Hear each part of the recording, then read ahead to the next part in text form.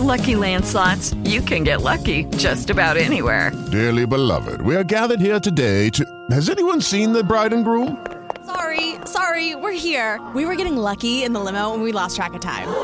No, Lucky Land Casino, with cash prizes that add up quicker than a guest registry.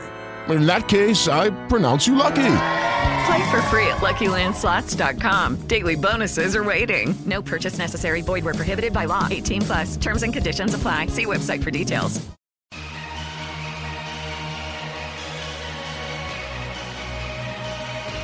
This podcast is brought to you by Most Valuable Podcasts, leading the league in podcasting entertainment.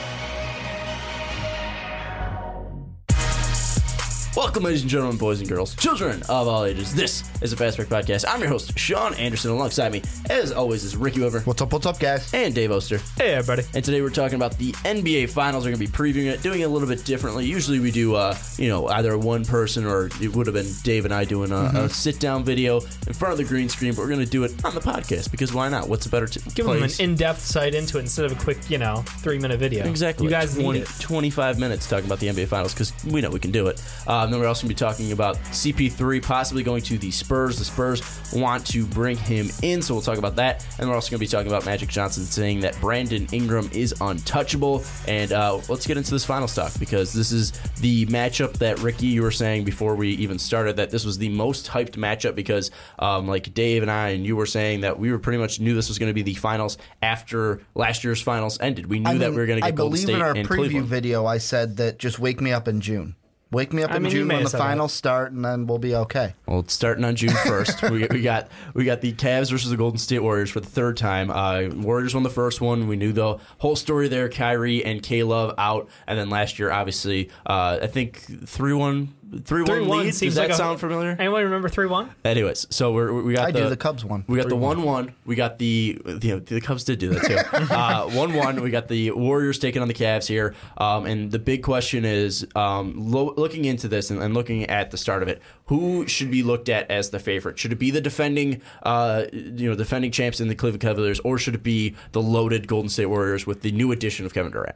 I mean, how do you not favor Golden State after what they've done to Western in the Conference? 12-0? 12-1 wasn't bad. And not but convincing fashion. I know. To be fair, every team they went up to, I think, had an injury, though, like Golden State. So, I mean, yeah, they might not face people at their best, but they still destroyed teams, and the margin was not even close. So the problem is, all the talk about a league being balanced and level of competition, but adding Kevin Durant to one of the best teams, it breaks the West. It breaks the NBA. One of the best teams already in history, and you add Kevin Durant, who's arguably second best player, third best player in the league, whoever you really have. I mean, obviously LeBron's number one. You have Kevin Durant not too far behind there in best rankings. Ricky, looking at this, who should be looked as his favorite? Should it be LeBron? I mean, he is the best player in the world. I think it's the Warriors, and the reason why I say that is not only on paper do I look at their team and I go, if I'm looking just on paper, I'm going with the Warriors because of everything they have. They have, to me, 4 superstars compared to only 3 of the Cavaliers, but also because of the fact that I know you said, 12-1 isn't so bad, but the Cavaliers lost at home, a place where, once they were up 2-0, we're like, well, they're not going to lose a game. They lose to the Celtics without IT, who is arguably the Celtics' best player on their squad. They go ahead and lose.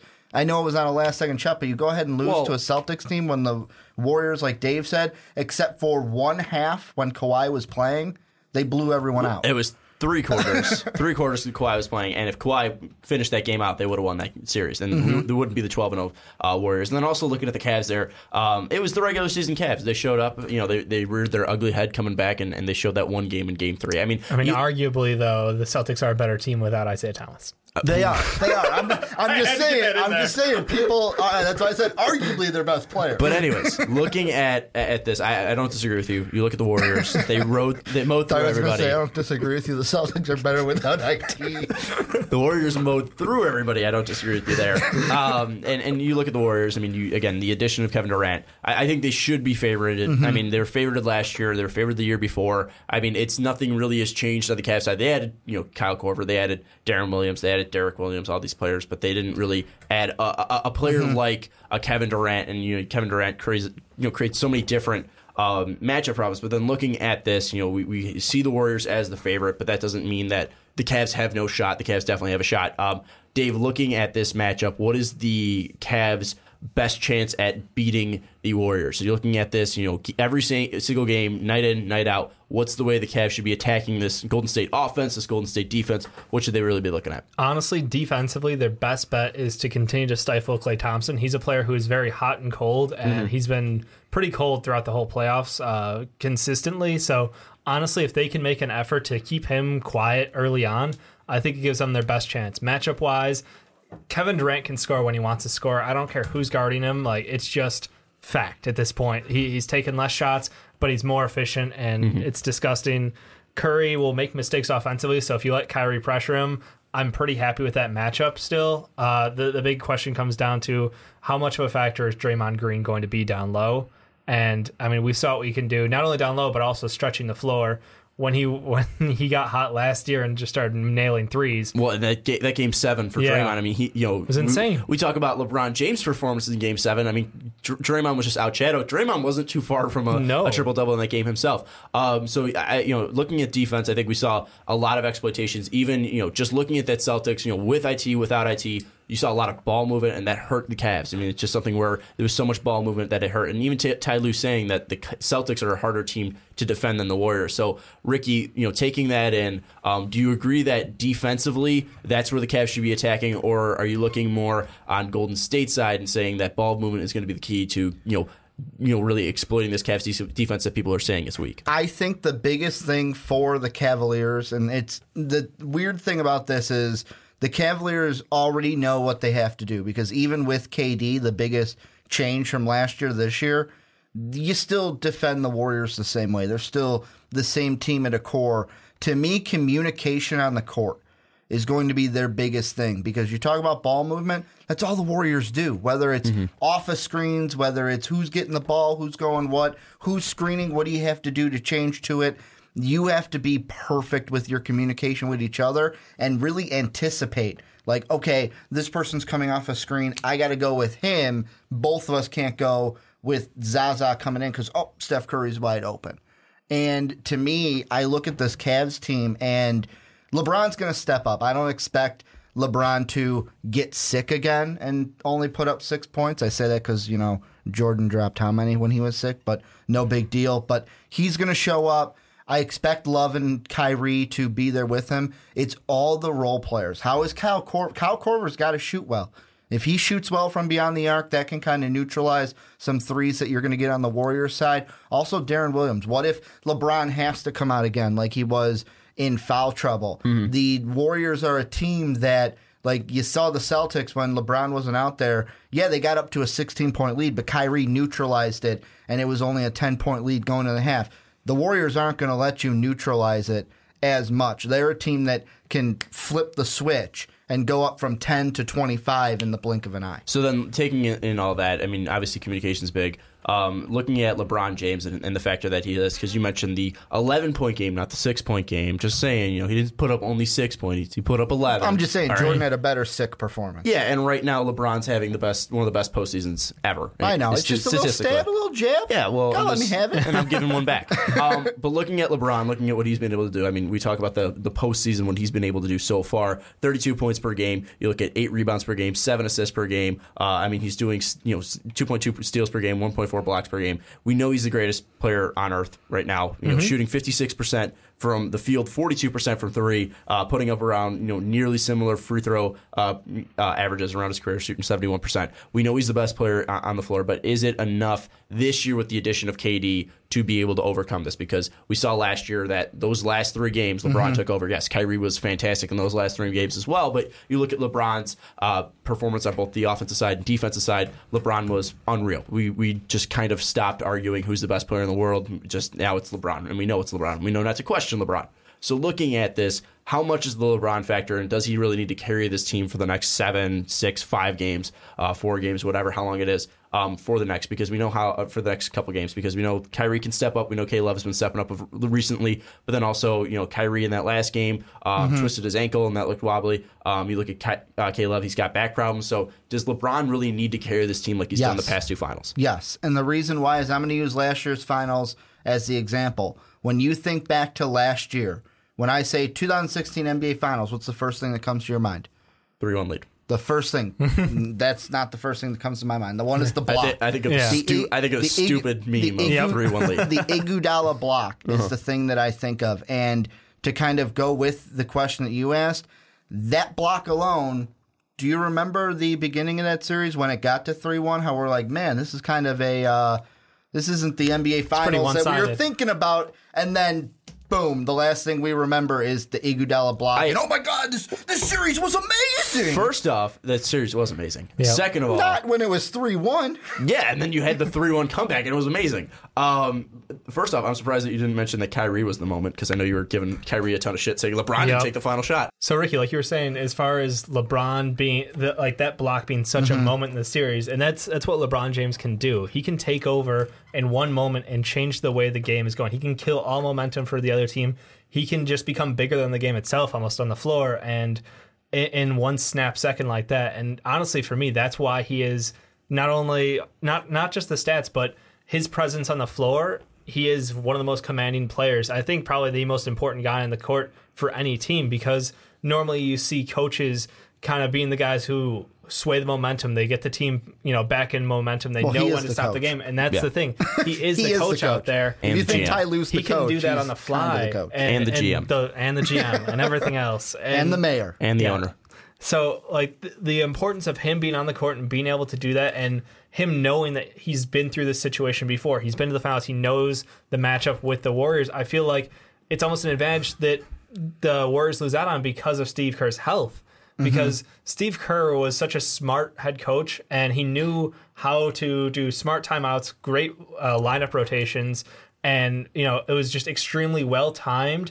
And it was like, you look back and you're like, man, he knew, like, he didn't let it get out of hand. He knew exactly when to stop it, when to kill the other team's momentum.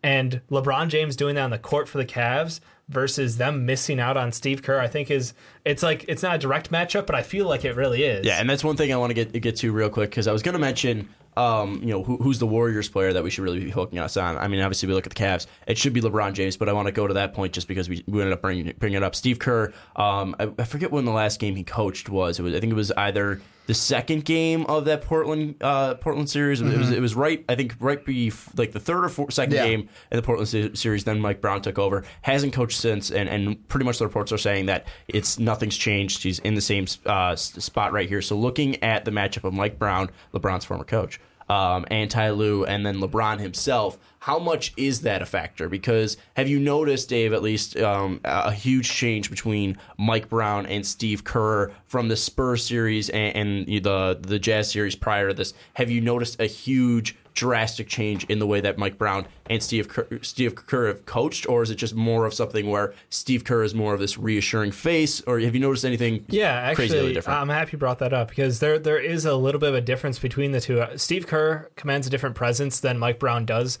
Mike Brown feels like he fits in with he's a player's coach. He's more of one of the guys, and I feel like on the sideline, he kind of lets things get he lets them play their game, and he tries to, only when needed, step in. And that's, he learned that from LeBron. Like, when he was coaching LeBron, it was like, I know my role. I know I only have to do this much to get there. So I'm going to let you guys take care of everything you guys already know. And I'll just be here for the little reminders, the little just, hey, think about this when you guys are doing a switch. Think about this when you're setting a screen kind of thing.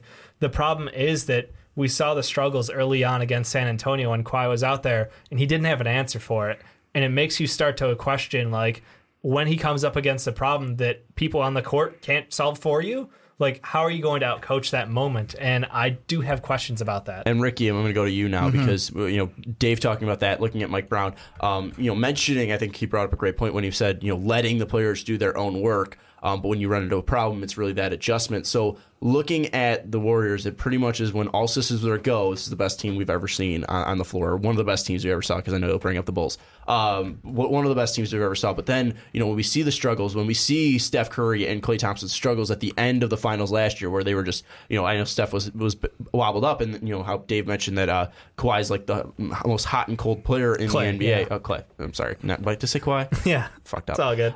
Anyways, Klay, how he's so hot and cold. Looking at this, is it that big of a difference? Because we know that on paper, at least on the floor, Warriors have the best 5. But is it more of they have the best 5, but then you have a better coach and who gets along better with his players, at least with Ty Lue on the floor? So is it that big of an advantage that it might balance the scales just a little bit? Well, and that's why I'm going to answer this by going back to a question that you recently asked. The most important player to me in this series is Kevin Durant. Okay. Because going back to that Game 1 that we saw in the Western Conference Finals, I know it was right after Kawhi came out, but for most of that second half, most of that third quarter, Steph Curry was on the bench, and the trainers were working on Steph Curry, and you had I want to say it was Mark Jackson and Van Gundy going, "Hey, what is he doing? Like he's walking over there. Is he going to get back out there?" Meanwhile, while they're doing that, who's taking over the game for the Warriors? It's Kevin Durant, and to me, Kevin Durant needs to be that guy if Steph Curry and Klay Thompson fall back and get cold. He needs to be the constant, and I think that it's the one thing the Cavs are going to have a little hard time adjusting to is, to me, defensive matchups. Because, of course, Kyrie is going to be put on Steph Curry. And LeBron, you can put him on Draymond or either on Durant. I would start him on Durant and put Tristan Thompson on Draymond. But then it's one of those things, okay, with Klay, who are you going to, is J.R. Smith going to be that lockdown defender against a Klay Thompson? Where are you putting Kevin Love? Kevin Love, then. Kevin Love on Zaza. He's taking a breakdown low. I completely forgot about Kevin Love. Actually, Kevin Love or Tristan on Draymond. Because Tristan's a bigger body, though. He's a bigger body, and if you put Kevin Love on Zaza to follow through with the pick and roll screens, honestly, that's not. I know. I just thought it was funny because he just leaves Caleb. Yeah, I know he forgot about Caleb. He wasn't so much. This wasn't like that. Oh. He wasn't like, I know this. I can't say that. No, yeah. Looking at K Love, I think at least a dark horse on this team is K Love. At least for me, I know this wasn't the question. I'm just bringing this up, but K Love is probably the biggest dark horse on any of the teams because we know the top 4 for the Warriors. We know that Klay, when he's on, he's unreal. He's just lights out. Steph Curry can hit from anywhere on the floor. Great floor general. You look at Draymond Green, fantastic player, just all around on both sides of the court. Kevin Durant, one of the most unstoppable scorers. And then Zaza is going to give you at least a big body. And he might grab some boards. He's not going to do anything crazy.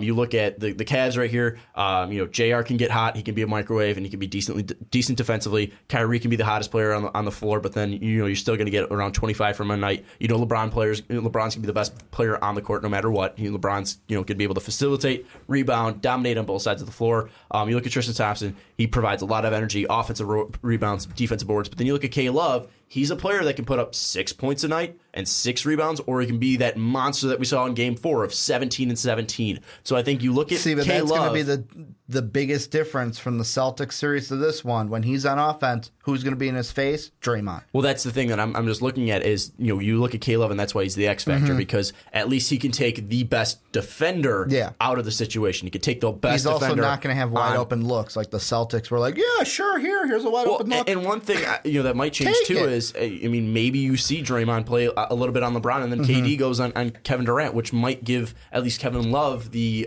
body size there, which is going to be an interesting factor. It's just really, how is K Love going to respond? Are we going to get Game 7 K Love where he dominates the boards? I'm saying last year's Game 7 where he dominates the boards, or are we just going to get shy Kevin Love from Game 2? Stand in the corner. He didn't play Game 2 last year. Yeah, I mean I know where you're going. Yeah, with that. K Love can be a quiet, just little church mouse, or he could be a huge presence on the floor. Church mouse. Yeah, you need to get a little bit of the the old Minnesota Timberwolves Caleb back. You need to go 2020 Caleb. But looking at this, I think he's the biggest X factor. Dave, real quick, who is the most important player on the Warriors? Because you touched on Mike Brown. Is it Steph because he is at least the floor general? Is it KD like Ricky mentioned?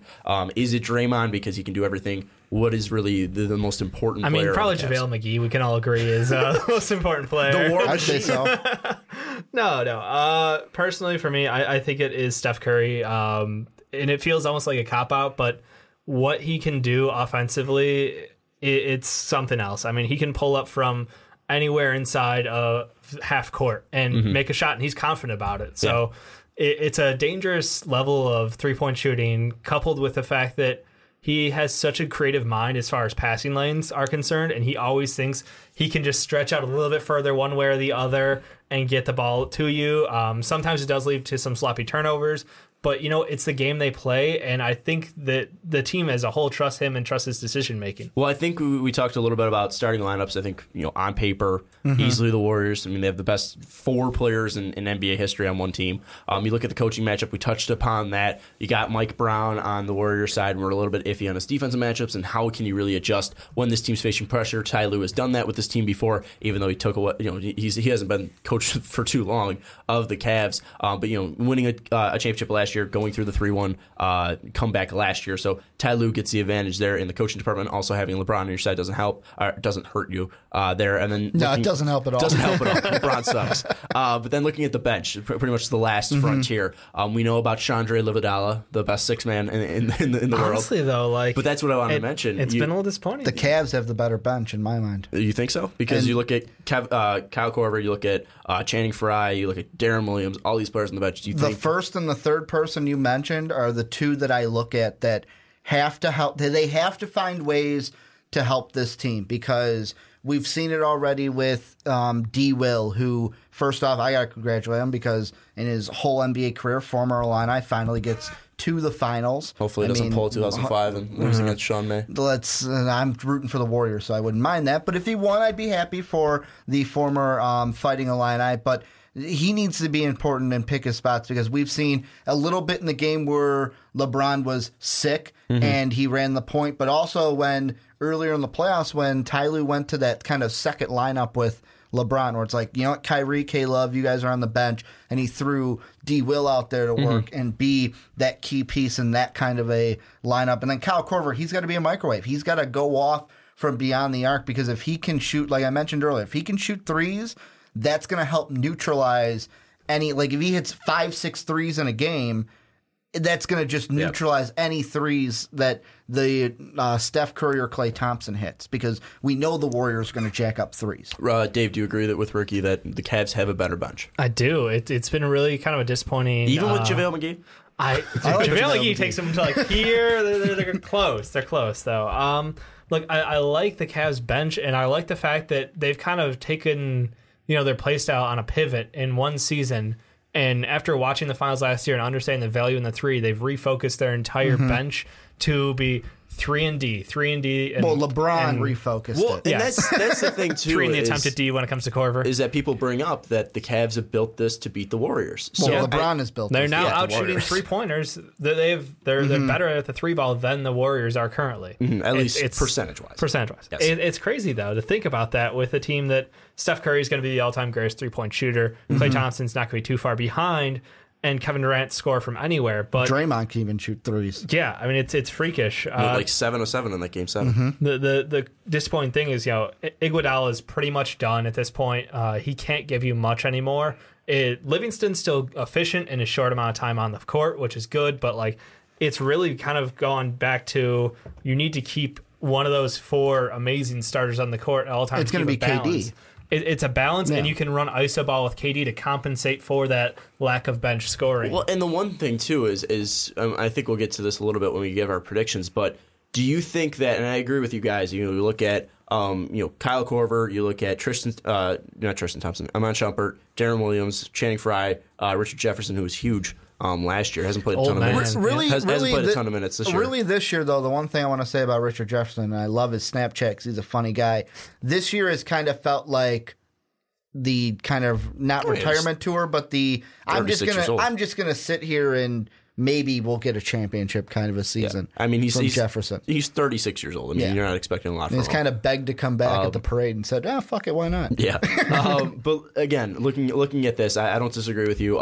Again, you saw the early spurts of when Kyle Korver first came over, shooting above 50% from three.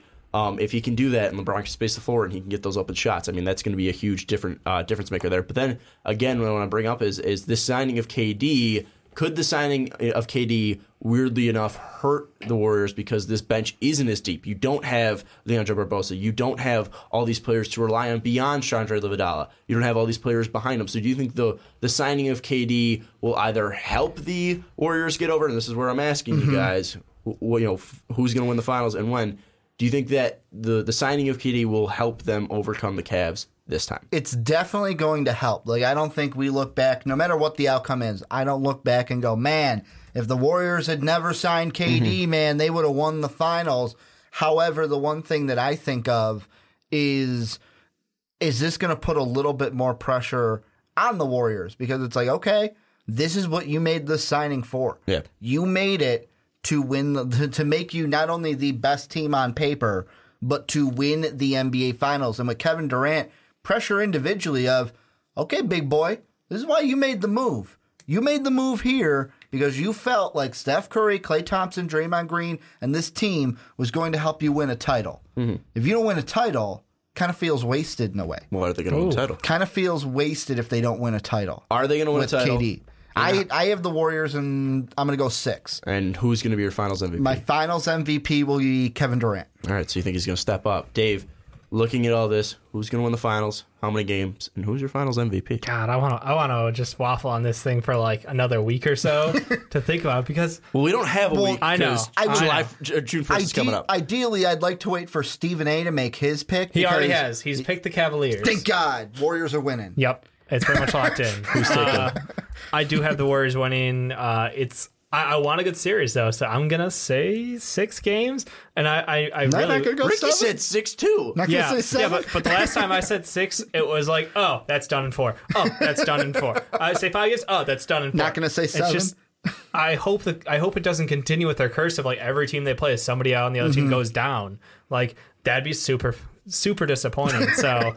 Honestly, like I've got the Warriors in 6, but I've got LeBron James MVP. Well, one thing I want to mention is who would the injury bug hurt the most? Because we see that Kyrie twisted his ankle there. I think Kyrie. I mean, K-Love's back is big, but even on the Warriors side, because we saw that Steph last year bummed ankle and he was nothing in those last 3 or 4 games. I mean, like, so do you think that an injury to the big 4 of the Warriors would hurt more, or do you think an injury to Kyrie or K-Love would hurt more? Injury to the Cavs would hurt more. If you took out Kyrie Irving, that would be a Steph Curry dramatically different team. Steph Curry, like, I love D. Will, but his defense on Steph Curry would not be anywhere near Kyrie Irving. But then you say you take out Steph, then who's going to guard Kyrie? Then, you look at that, and then is Klay Thompson going to be hot or cold? And then you look at Kevin Durant, is he going to be able to handle all this pressure up against LeBron James? I think it's just, I'm just throwing out the question. I'm going to go with what got me a ton of views last time, and we got a ton of hate. And Ricky throwing headsets. Cavs in 7. LeBron's the finals MVP because he's the best damn player in the world. I've actually got one question for you. Yes, and this has to go with Kevin Durant. Now, I'm going to phrase this, and I'm going to expect Sean to be his special guru and kind of understand what I'm trying to say, because I'm trying in my head to kind of word this question. Do you think with this finals, because we mentioned KD and I mentioned how there might be a little bit of pressure on him to win this, and I know it was a different team the last time he went to the finals against LeBron. Do you think if he wins the finals, we look at it and it's kind of like a knock against Harden? I know Harden was a different player, but Harden and Russ, where it's like, yeah, he couldn't win a title with you, but then he came and won a title with the Golden State Warriors and needed that much better talent around him to beat LeBron. So is it a knock on Kevin Durant? Is it a knock on, do we look at it, not us, but more so like KD, more of a knock on Russ and Harden, where it's like, yeah, with you guys I couldn't win. With these guys, I could. No, because Harden's a completely different player than he was on OKC. He was completely, he was more of a 3-and-D player there. Now he's an all-around point guard, and it's completely different there. You look at Russ, I think it's more interesting to look at Russ, but I think, again, you look at the team around KD compared to the team that was around Russ and KD back then, who almost beat him. The Warriors had to come back 3-1-2. Then, you look at that, the team around KD and Russ back then, there was not a lot there. I'm talking about going back further when they played LeBron in the finals. Yeah, what I'm saying is Harden's completely different. I think Harden's it's not almost the same more player. of a knock on KD then, when you say, like, the fact that he couldn't take his team over LeBron, but... you go now to he could. What is the best team on paper that has ever been assembled? I don't think it's a knock on any. I don't think it's a knock on anybody because the knocks came when KD signed. That's like well, you're ruining the NBA. I think that's the one thing where it's not a knock on Harden or Russ because we know the struggles that Russ and KD had together playing together. But then you look at Harden. Harden's completely different than what he was in 2012. So I think that's it's not really a knock on anybody. It's my knocks came all to KD when he signed, and I think it's still a bullshit signing. But anyways, I think I got the Cavs in 7. Well, LeBron's the Finals MVP. Tell us who you think is going to be the Finals MVP. Tell us who you got winning in how many games. It should be fun. Ricky and I know we had a lot of fun watching these games last year. We're going to continue it. We're going to bring Dave in the mix this time. It should be fun. So tell us who you think is going to win the Finals in the comments down below and how many games. But let's move on to the Spurs and the possibility of them bringing in Chris Paul. You look at this.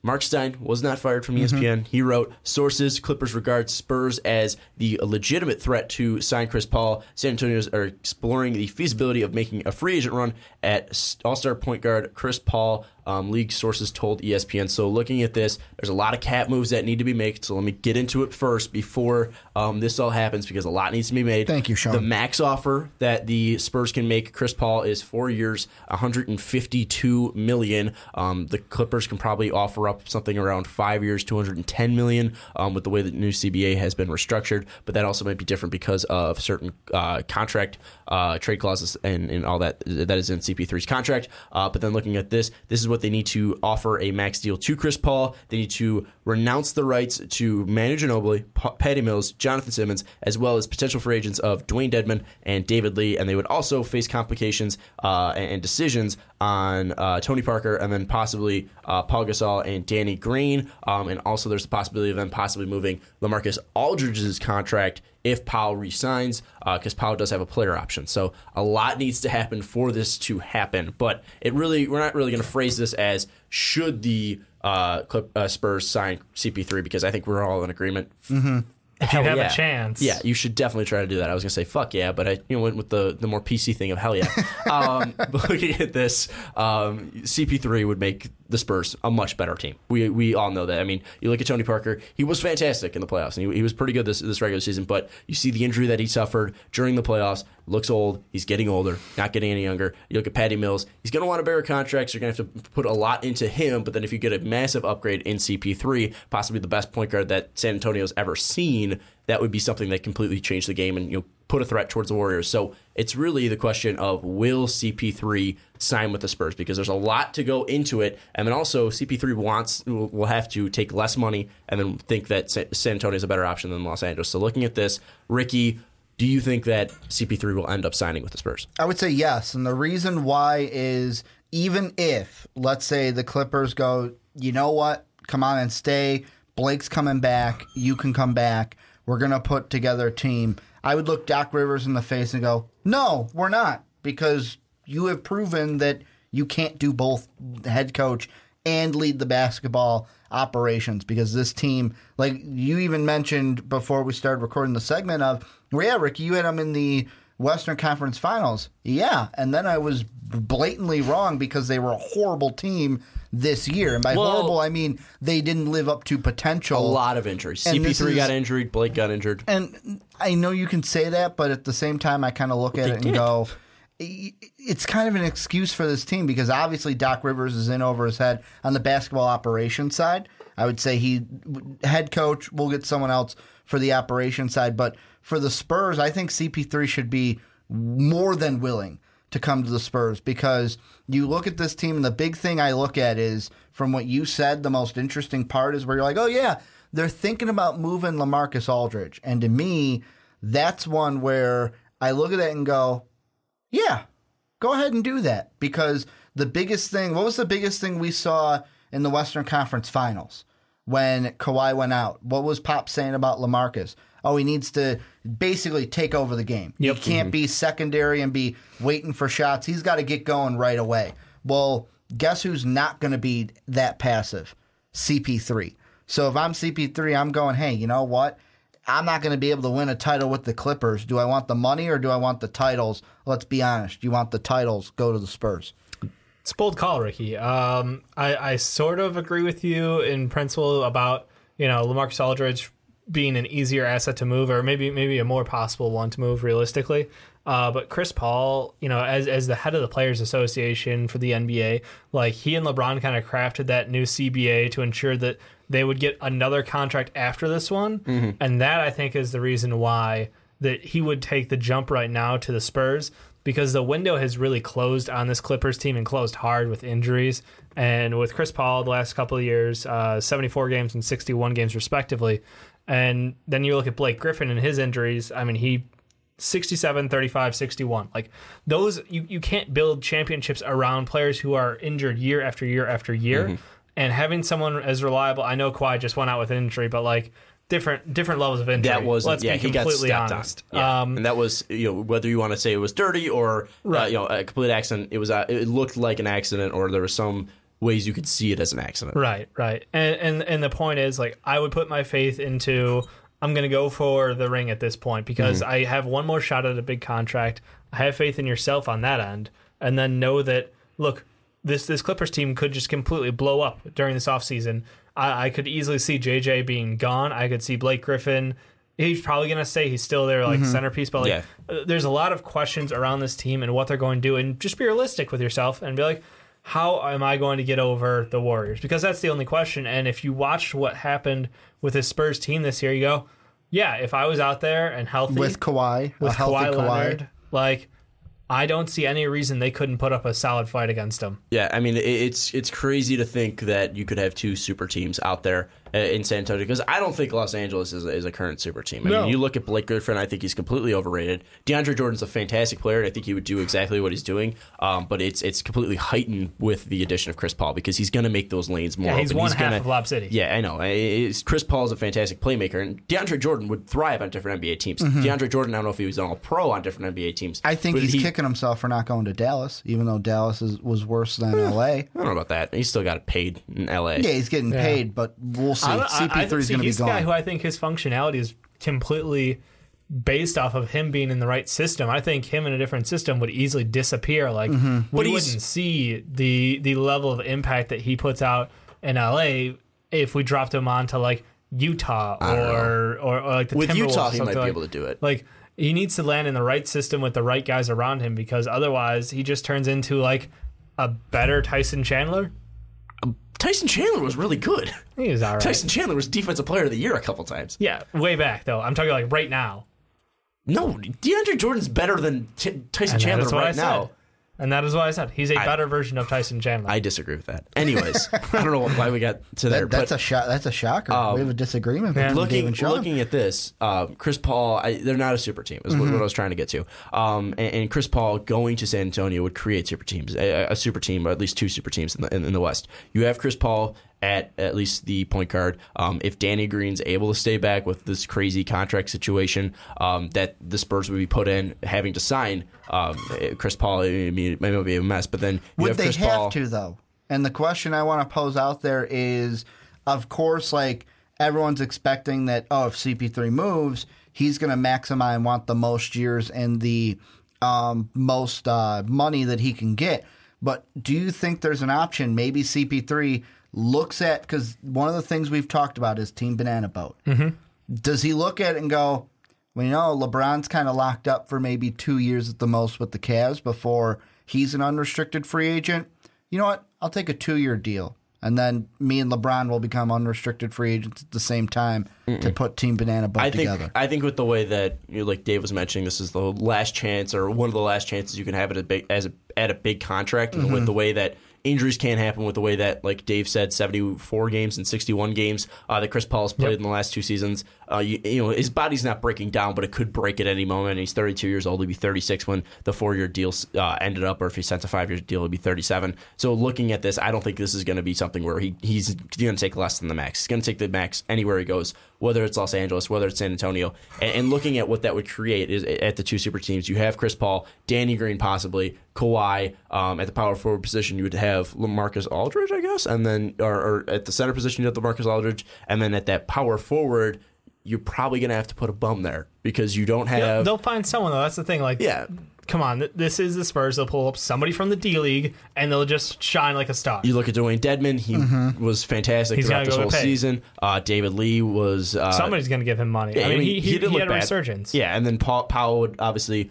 I think he would have to be gone for them to be able to sign. Otherwise, he'd have to take way less money. He's got no incentive to do that. Yeah, so he would have to take less money. So at least you look at the four right there of Danny Green, Chris Paul, Kawhi Leonard, and LaMarcus Aldridge. I don't know if it's on the super team level of KD, Steph, Clay, and Draymond, but it's still pretty fucking good. I think matchup wise, they did keep up though. That's the thing, and that's all you really need to do because who knows what happens every year. We watched it again this year, and it was how many guys went down with injuries in these playoffs, and it was just one after the other after the other. So really, I mean, the biggest thing is get to the playoffs, be healthy, and you don't know what's going to happen as far as the player health, but if you know that you can give them a fair fight for their money, like the San Antonio team, like honestly, probably would have taken the Warriors to 6 or 7 if Kawhi was healthy. Yeah. So if you're telling me we're going to lose a little bit of bench depth, but we're going to gain Chris Paul, I mean, come on, what is not to love in that kind of a trade? And taking all of that in, because we talk about the Spurs improving as a team, the Warriors at least not having a lot of bench. You're going to have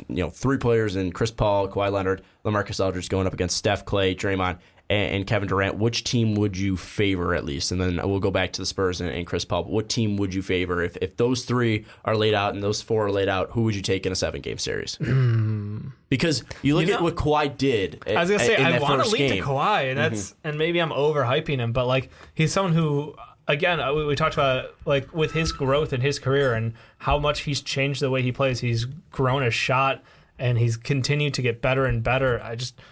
I honestly feel like he's, like after LeBron, it's Kawhi and then Kevin Durant, and then it kind of like goes back and forth a little bit. But like, honestly, he's a guy who I could see taking over a series easily. So I'm going to say it's a flat even draw for me. And Chris Paul can at least take up some of the slack offensively, and Chris Paul himself can even create more opportunities for LaMarcus Aldridge offensively. Come on. His passing ability with that Spurs system, that'd be something. And you look at LaMarcus, at least Chris Paul defensively, one of the best defensive guards in the NBA. Ricky, who would you take? Would you still take the Warriors 4, or would you take the Spurs 3 coming up? I would take the Warriors 4 because the one thing that I know we didn't mention in the finals preview when we mentioned it, but I feel like even if Kawhi finished that game and the Spurs won game 1, Steve Kerr still working with the team, they would have made the adjustments and would have eventually won that series. Now, would it have been a better series? Maybe. Might have gone 6 or 7. But I feel like the Warriors still would have gotten off of... Well, he was still working... He's making phone calls. Well, no, he was even there at halftime. When they'd go in at halftime, he's talking to the team at the half. They would still make the adjustments. So I would still go with the Warriors. The one thing I think about, though, with this is because of all the moves that would have to happen... Do the Spurs have to make this move? Do they have to get CP3? Because there are lesser options out there, and the one that I'm looking at is Derrick Rose. And I know that that's one where it's like, well, Sean, you mentioned CP3 and his body might break down as he gets older. Derrick Rose has broken down. He's only 28. However, if you can get him for less and keep a little bit more of those reserves... I kind of feel like the Spurs might be at more of a disadvantage than the Warriors than if it's like, well, screw it, we're going away from bench depth and we're going to go all in on CP3. D Rose is taking the most money he can. He's gonna, if he can get a max, he's going to get a max. He's not going to get a max. That's what I'm saying. But he's not going to take less money. Yeah. He's not going to take a 1-year contract. He's going to take as much money as he possibly can because that car can break down fully. I mean, that car can just be done at any second. I think that's an interesting point that you bring up, though, because then you look at a guy like Drew Holiday. I don't know if Drew Holiday would offer, at least warrant max money on the market there. I mean, if he gave you enough games, again, another injury-prone guard. But then again, you look at Drew Holiday, and he was, he's a great facilitator. He's good defensively, not as good as Chris Paul. And then, like Ricky mentioned, at least you're not going to drain yourself defensively and depth-wise looking at this team. So I think it's interesting, but then again, I think you have to make a move. You can't be stagnant if you're the Spurs. They're going to take a shot. I mean, even somebody we talked about Lowry being a possibility. Yeah. And they're going to take a shot, and I think the biggest problem here is they're stuck in a bad financial place because of Paul Gasol kind of controlling them. So if they can Jedi mind trick him into opting out. I was going to say what might be a blessing in disguise is if Paul go ahead and if he says, you know what, I'm going to take that player option and come back, because then it forces you to move that LaMarcus Aldridge contract. Well, it doesn't force you. It just makes you stagnant. If you want CP3, you're going to move LaMarcus Aldridge. That's what I want to mention, though, is what would you rather have, CP3 or LaMarcus Aldridge? If it came down to that, would you rather have CP3 and signing him? Can I finish it? CP3 and signing him, or moving LaMarcus Aldridge? Why would you rather have CP3? It's what I saw in the Western Conference Finals. LaMarcus Aldridge, I know you could be saying, well, Ricky, you're putting a microscope over this one thing, but when Kawhi went down and they needed LaMarcus Aldridge to step up, he didn't. And I don't have that worry with CP3. CP3, even if Kawhi goes down, even if a Tony Parker goes down, CP3 is going to say, okay, guys, huddle around. This is on me, and he's going to lead that team. LaMarcus Aldridge is not that guy. Well, do you think that's different just because of the positions they play, though? I mean, it's tough to say that as a power forward. The point guard is one of those things where it's like you are the team, but if you're a vet on that team, I feel like you should be able to, well, Kawhi's not out there, it's on me. And I look at you still have one of the best coaches and Manu on that team. And I look at one of the things with where they are in their draft position. If they're able to trade LaMarcus, get CP3 for a year, I know that you're saying, well, Ricky, you're going to put a lot of stock in a rookie. You could have kind of a two-man platoon at that position of Paul, and then either right now I'm looking at Tankathon, any of the power forwards they could take. Bam, who's currently mocked to him, they can go at Swanigan or they can go at Jordan Bell. That's the top three power forwards that would be available for him at 29. So you can go ahead, take a power forward there, and just put a 1-2 of like, okay, Powell's our starter at power forward, and the rookie's right behind him. It's interesting to bring up, Dave. Would you go CP3 or would you go LaMarcus, a guy that's been playing in your system, or would you rather, pretty much mortgage the farm on a 32-year-old? Weirdly enough, I'm kind of leaning towards LaMarcus Aldridge. Point guard is a position that right now we have such an overflow of talented point guards, where the difference between a top-tier point guard like Chris Paul and a middle-tier point guard, somewhere like a Derrick Rose, Drew Holiday level, not that big of a difference. But as far as a power forward goes, or someone who can tweener between power forward and center, as LaMarcus Aldridge is, there's a hefty drop-off there. And I think you're being maybe overly critical of LaMarcus in that series, because the Spurs offense was never designed to run through LaMarcus Aldridge. He's never been a focal point for them. So I feel like saying that he couldn't get it done, the system, it wasn't set for him to get it done. He did what he could, and I understand, like, he's done better in stints in the past. Well, it's like we saw him in that Rockets series even take over. You can see him in bursts, yes. It's one of those things where I just look at it and I go, why were you able to do it there, but you can't, I'm not saying like the actual performance. I'm talking about looking at him on the court. It looked like,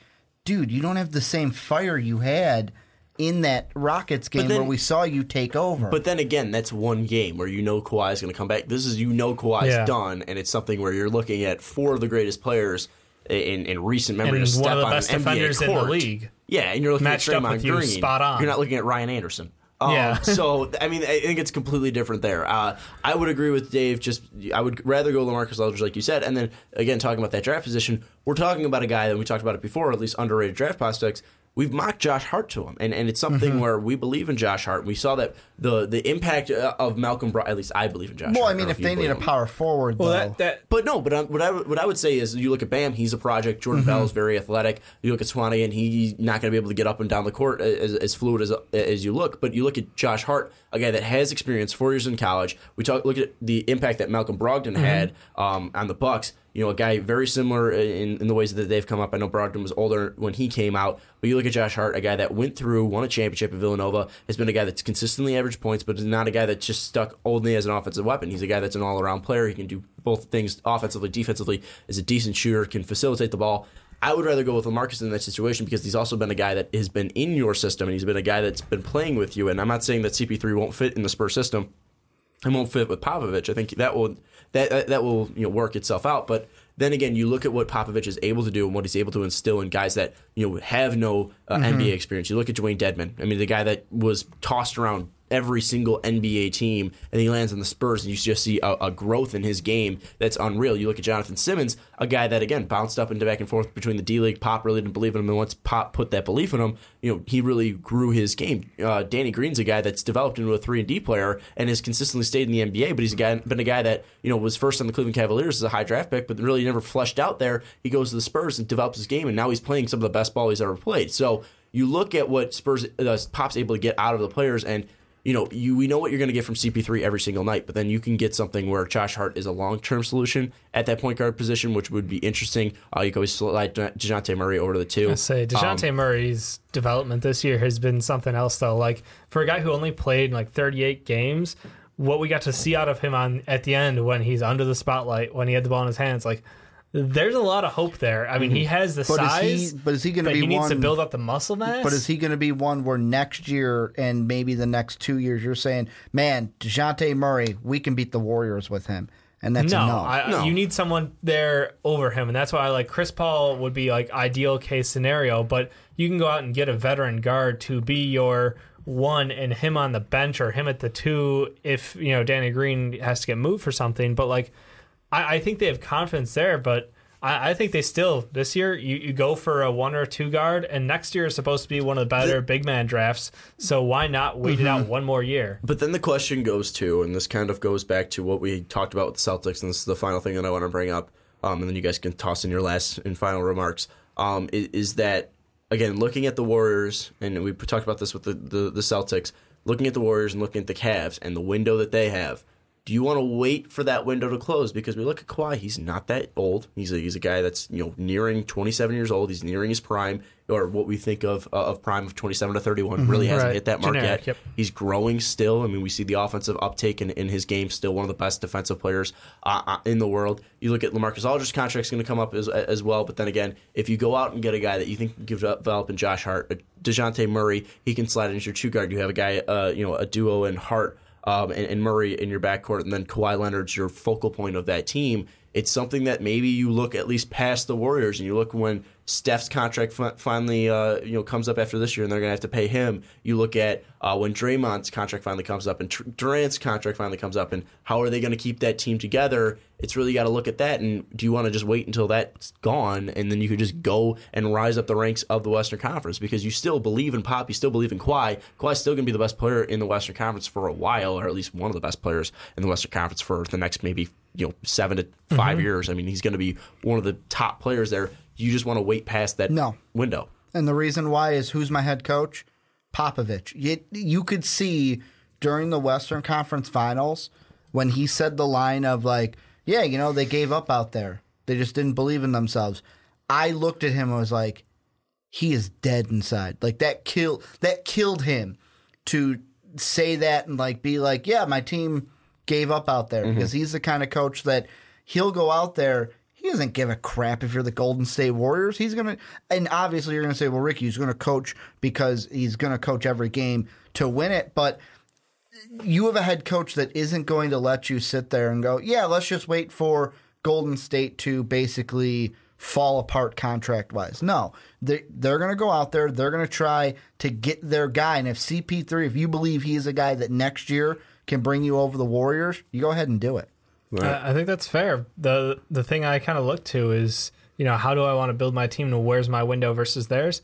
The 2 best teams in the league right now are the ones with, overwhelming superstar talent and then fill in pieces on the bench. Not, ideal bench players. Bench depth is what the Celtics had, and where did that get them? Yeah. You get a bunch of goods but not greats. You need great people in the NBA to take you to that next level, and I think that they need to go all in on this Chris Paul move, because that's what it takes to compete. And I think that like everyone knows that Pop wants to compete, Kawhi wants to compete, and if the moves are there to be made, they're going to pull the trigger on it. So the best case scenario is obviously Paul declining his player option, and you're able to keep Kawhi Leonard, LaMarcus Aldridge, and Chris Paul and have that big three, right? Yep. And that's something that you just got to fill in depth. In a perfect world, yes. And that's what we're saying. Perfect world, that's what's going to happen. But again, we know that most likely will not happen because Pau Gasol is probably not going to turn down $6.2 million or whatever he's owed. So it's going to be interesting to see what happens with the Spurs. It's going to be interesting to see what happens with CP3. I also don't think we touched enough on whether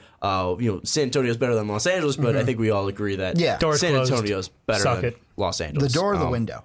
I mean, it's the window, LA. the door, whatever LA had, it's the basement cellar, everyth's locked. The one last point I do want to throw out there though about the Spurs and CP3 and why, of course, this is the right move is Mano. He's even at the end of that last game, that game 4, you kind of got the memento that yep, this is probably the last one for him. And kind of just the last thing that I was thinking when Dave made the comment about the difference between a top end point guard and one that can do service compared to the power forward. I just look at the teams, just the final 4 teams that we saw in this playoffs.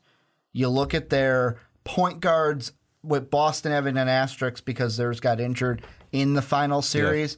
Yeah. IT, Kyrie, but they've got LeBron there special, but they still got Kyrie Irving, Steph Curry, and Tony Parker. All of them have point guards that I'm going, yep, that's my number one. Well, Tony Parker got injured, and also you don't know how he's going to come back as an injury as a 35-year-old. So that's the reason why we're asking this question. And CP3 would be an upgrade. It's true. No one's doubting that. So that's a perfect way to end it. Tell us if you think CP3 is going to sign with the Spurs, if he's going to end up being a Spur. I think he'd look good in the black and silver out in San Antonio. But anyways, let's move on to the Los Angeles Lakers. Magic Johnson just recently came out and said Brandon Ingram is only untouchable player on the Lakers roster. And the question we're going to be posing is, how do the Lakers build around Brandon Ingram? Because obviously they have a lot of pieces there, but what are the pieces that are going to stay? What are the pieces that you think are going to go? What are the pieces you think are they going to come? We talked about Paul George, Lonzo Ball, possibly moving D'Angelo Russell, where Jordan Clarkson is going to go. So looking at all this, Ricky, who do you think is going to be around when the Lakers finally or hopefully should be making the playoffs? And who do you think is going to be gone, looking at this whole Laker team? The 2 observations I make from this statement are, number 1, I think the first man out, per se, would be D'Angelo Russell. And the second thing that I think of is that unless Boston shocks us and says, no, you know what, we want Lonzo Ball, that the Lakers are going to draft Lonzo Ball and make him the point guard to Brandon Ingram. And I mean, I'm no shock that Brandon Ingram's the only untouchable on this team because really, what else do you have? You have nobody that I'd look at and go, man, this guy is a real untouchable. Like the rest of them, I am in total agreement with Magic Johnson. Yeah, I want Brandon Ingram, the guy that we drafted last year.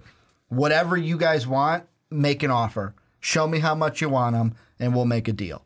But I mean, at that point, where is your team going? I mean, where are they going right now? This is a team that you've got 4 guys under the age of 26 who all have pretty good talent, who are all drafted fairly high in the first round for a reason. And maybe they're still going to get their time to play. Well, I mean, there are 3 players that are. I mean, you look at Julius Randle, Lonzo Ball. If you draft him, Brandon Ingram, and D'Angelo Russell, those guys are all under 22. And then you look at Jordan Clarkson. That guy was a second rounder. So I mean, he's like the old man on that team. True. So looking at that, Dave, who do you think will be moving? Who do you think will be going when it's all said and done and we see the Lakers finally in the playoffs after all this? Oh God, I mean that's hard, man. That's going to be a couple years away. How did they get there is what we're saying. I don't know. I'm not a freaking magician. I'm going to pull out of my hat my hatred for Julius Randle then. I'll just go back on my laurels. I'll rest on my laurels here and be like, you know the guy who doesn't fit this team? It's Julius Randle. You know why? Because Paul George is going to be playing power forward for them. Makes sense. Playing power forward for him. See, I agree with you there that Paul George is probably going to end up being a Laker, and I think you're going to end up having a I honestly think you can keep the rest of these guys, though. Well, besides Julius Randle is what you're saying. I think I think the two pieces that will be moved, if any, I think Jordan Clarkson and then Julius Randle. I don't think D'Angelo Russell is going to end up being moved. I wouldn't be shocked if he was end up moved, but I looked at the future LA Laker lineup to be Lonzo Ball at the 1, D'Angelo Russell at the 2, Brandon Ingram at the 3, then you look at Paul George as the 4, and then 5 you can either go with their boy Zubac, or if they do trade Julius Randle and are able to get something at least out of a pick, then maybe a future pick and that whoever they draft at that pick, because you look at their future and the future draft picks, there is none in LA. I mean, they pretty much all of them are gone. They don't have a first round pick after this year, because I think next year it goes to Philly, and the year after that it goes to Orlando or something like that. So you really can't rebuild through the draft anymore. So Lonzo Ball is pretty much going to be your last draft pick. If they end up taking Lonzo Ball, it's pretty much going to be your last draft pick that you can at least build on, and then you're going to have to go at least to free agency or something like that. And that's another reason why I feel like there's two reasons why I feel Magic Johnson said this. Number one, when you think about it, Magic Johnson's coming in, and to me, if I was coming in, I have no loyalty to any of the guys on the roster, because let's be honest, I didn't draft you, I didn't sign you, I didn't pick you. But the thing with Brandon Ingram you got to think of is who on this coaching staff in this organization did go ahead and pick him. Luke Walton was on here, and of course they're going to talk to Luke Walton because he's the one coaching the team, and they got to find players that'll fit his system. I think this is a move where the Lakers are basically saying, hey, you know what? Brandon Ingram's the only untouchable. If they can get some picks for that, then that's what I think this is. It's you look at it and it goes, we don't have our first next year because it goes to Philadelphia. We need to get some picks. Maybe if it's even just one. If we can move a Julius Randle, we can move either both him and Russell for a first. If we can get something to get a first-round pick next year, because this Laker team, you're trying to rebuild it, and like you said, unless something weird happens they don't feel like they want to make the pick for Lonzo, or if the Celtics go, fuck it, we're going to go and pick Lonzo, they're most likely going to get Lonzo Ball. They will have Brandon Ingram, but next year it's like, we don't get a first-round pick. We need one if we want to continue the build. Well, and Dave, looking at all this, because it's kind of weird, because he said that they're untouchable, but should any of them be moved, really? Because you brought it up. It's really you really think Julius Randle should be the only one being moved, but is it more of Magic saying this because D'Angelo Russell could be moved, but we're not looking into it? I feel like it's a message to the other owners in the league. That they'll listen. We're open to offers.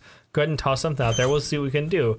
I mean, the biggest thing is, like you mentioned, Clarkson. Clarkson's on a great contract for the next couple of years. I think that's a ton of value to another team and to the Lakers. So you have some guy who's easily one of the better 6 men in the league on a reasonable contract at 11 mil, 12 mil, 13 mil. And you can use that as leverage huge leverage in talks. We're giving you someone that has a fucking good contract. Yeah, the biggest problem is you said free agency. Well, Deng and Mozgov, enough said.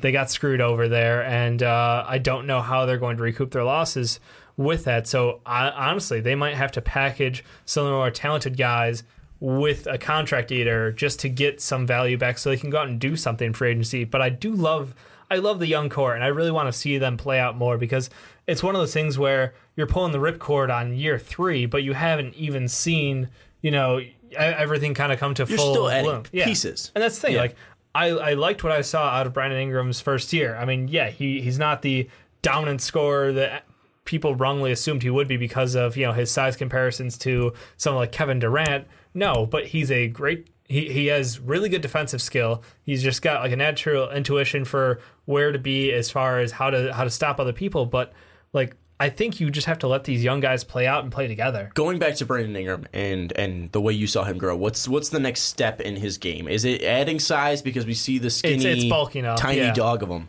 Yeah, God damn you. Tiny dog. Just for reference, Dave, we were in between recording. He's like, did you guys know that Brandon Ingram's nickname was Tiny Dog? That's so adorable. It was pretty funny, just out of nowhere. But Thank you. How does Tiny Dog go into Big Dog? TD? How does he challenge Roman Reigns in his yard?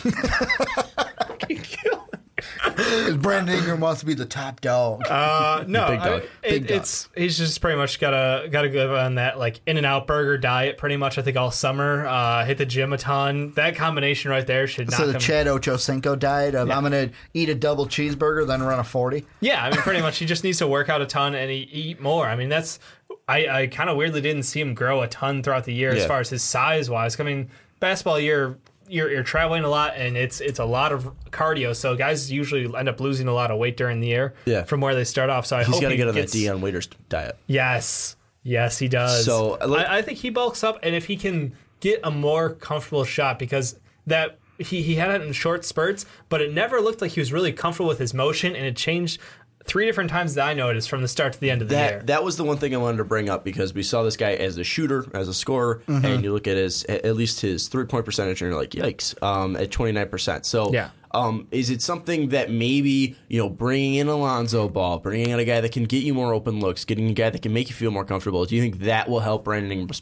progression more? No, I mean obviously, if you give anyone better looks, it's like the LeBron James effect. I mean, same with the Warriors, Steph Curry. It's anytime you have more ball movement, you're going to find the open shooter. You're going to create better shots for them. So bringing in someone like Lonzo Ball, who, is going to pull a little bit of attention his way because I'm sure he'll come in the league as a rookie and draw plenty of attention on his own. I mean, he could still go to the rim, Lonzo. He's not a good shooter, but he's still a good and he athlete. can still drop it from 3. So, I mean, he has the potential to make great passes. And you set up Brandon Ingram for better looks. I mean, the problem this year was after they moved Lou, they really didn't have an offensive identity.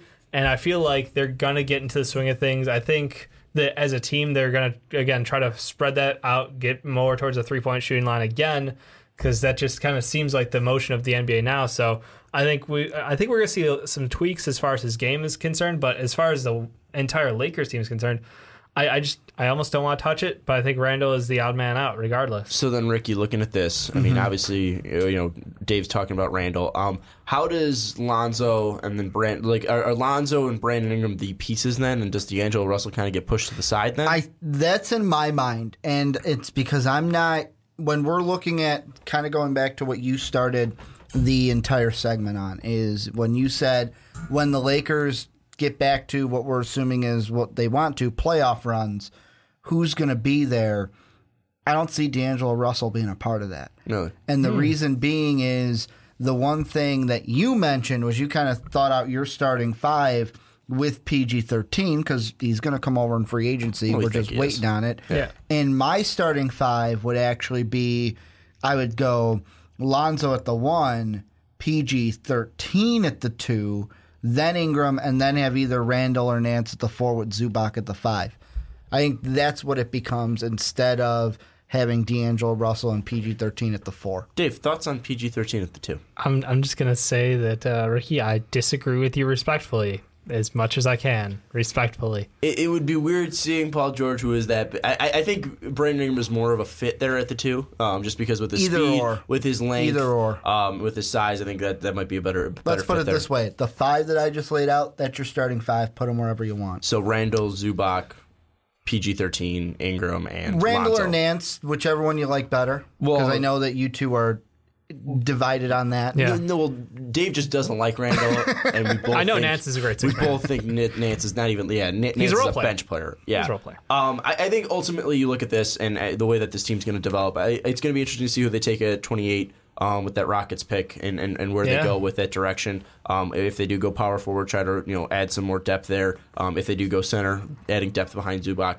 Or if they do go shooting. They could go shooting. I think that's fairly likely. I kind of like D'Lo moving over to the 2. I think he's a scorer. He is, and it comes natural to him. And I feel like he tries to step up in this situation. He gets a little caught up with the game, but he's a young kid. Like he'll learn to pace himself. He feels like he's got a little rust into me. Like he's got a lot of rust to me. Yeah. And I don't know if it's D'Angelo Russell, like the in his actual name, but he's got a lot of hero ball in him.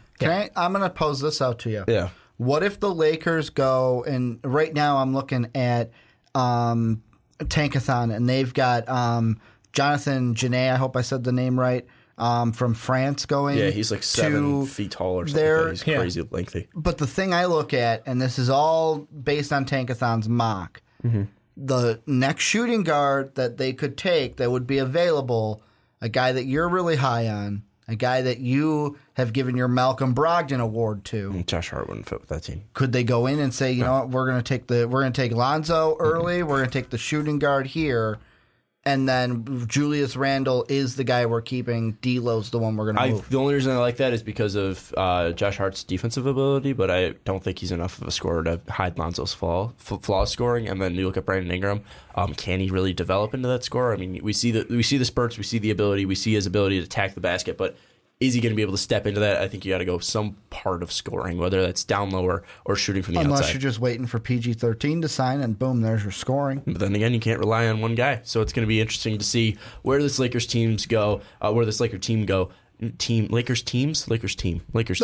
Yeah, Lakers team go. Well, Lakers team. I mean, the Clippers are kind of like their D-League team. But is it Lakers team go or Lakers team goes? Lakers team goes. Anyways, we're not going to get into grammar here. Final thing that I have to ask you. I said last year, 2 to 3 years, Lakers would be in the playoffs. Dave, over under 2 to 3 years. I mean, I'll probably take 3 years. Yeah, I think 3 is spot on still with me.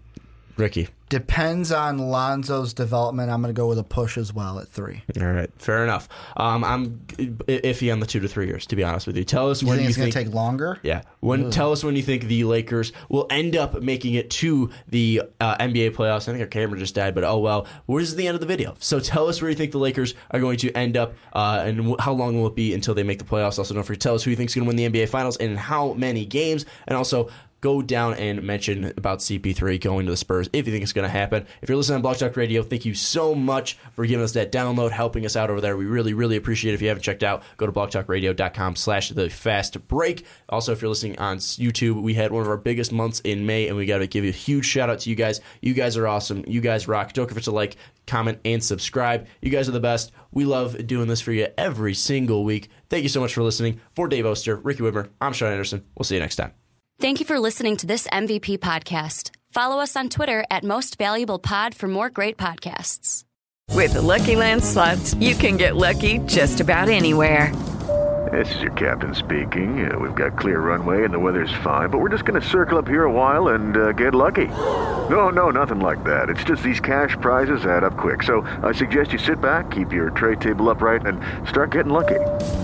Play for free at LuckyLandSlots.com. Are you feeling lucky? No purchase necessary. Void where prohibited by law. 18+ terms and conditions apply. See website for details.